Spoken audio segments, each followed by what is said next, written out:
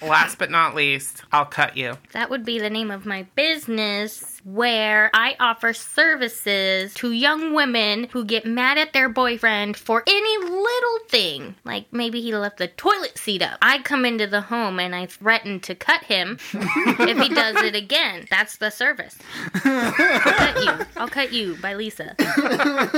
Wow. I feel like there's some aggression going on here. I just thought it was a good business idea. Yeah, no, I'm sure. Maybe just a threatening letter rather than you actually coming into someone's home. Oh, I just send him a selfie of me with a knife. I'll cut you. Do it again, and I'll call a lift. And I'll be there. I can't take my own car as a getaway car. I'll take a Hop lift. in the lift. Go. For larger jobs, you can rent a U-Haul. Oh, yeah, I heard those are expensive right now. Are they? I'm not actually cutting people yet. I don't know.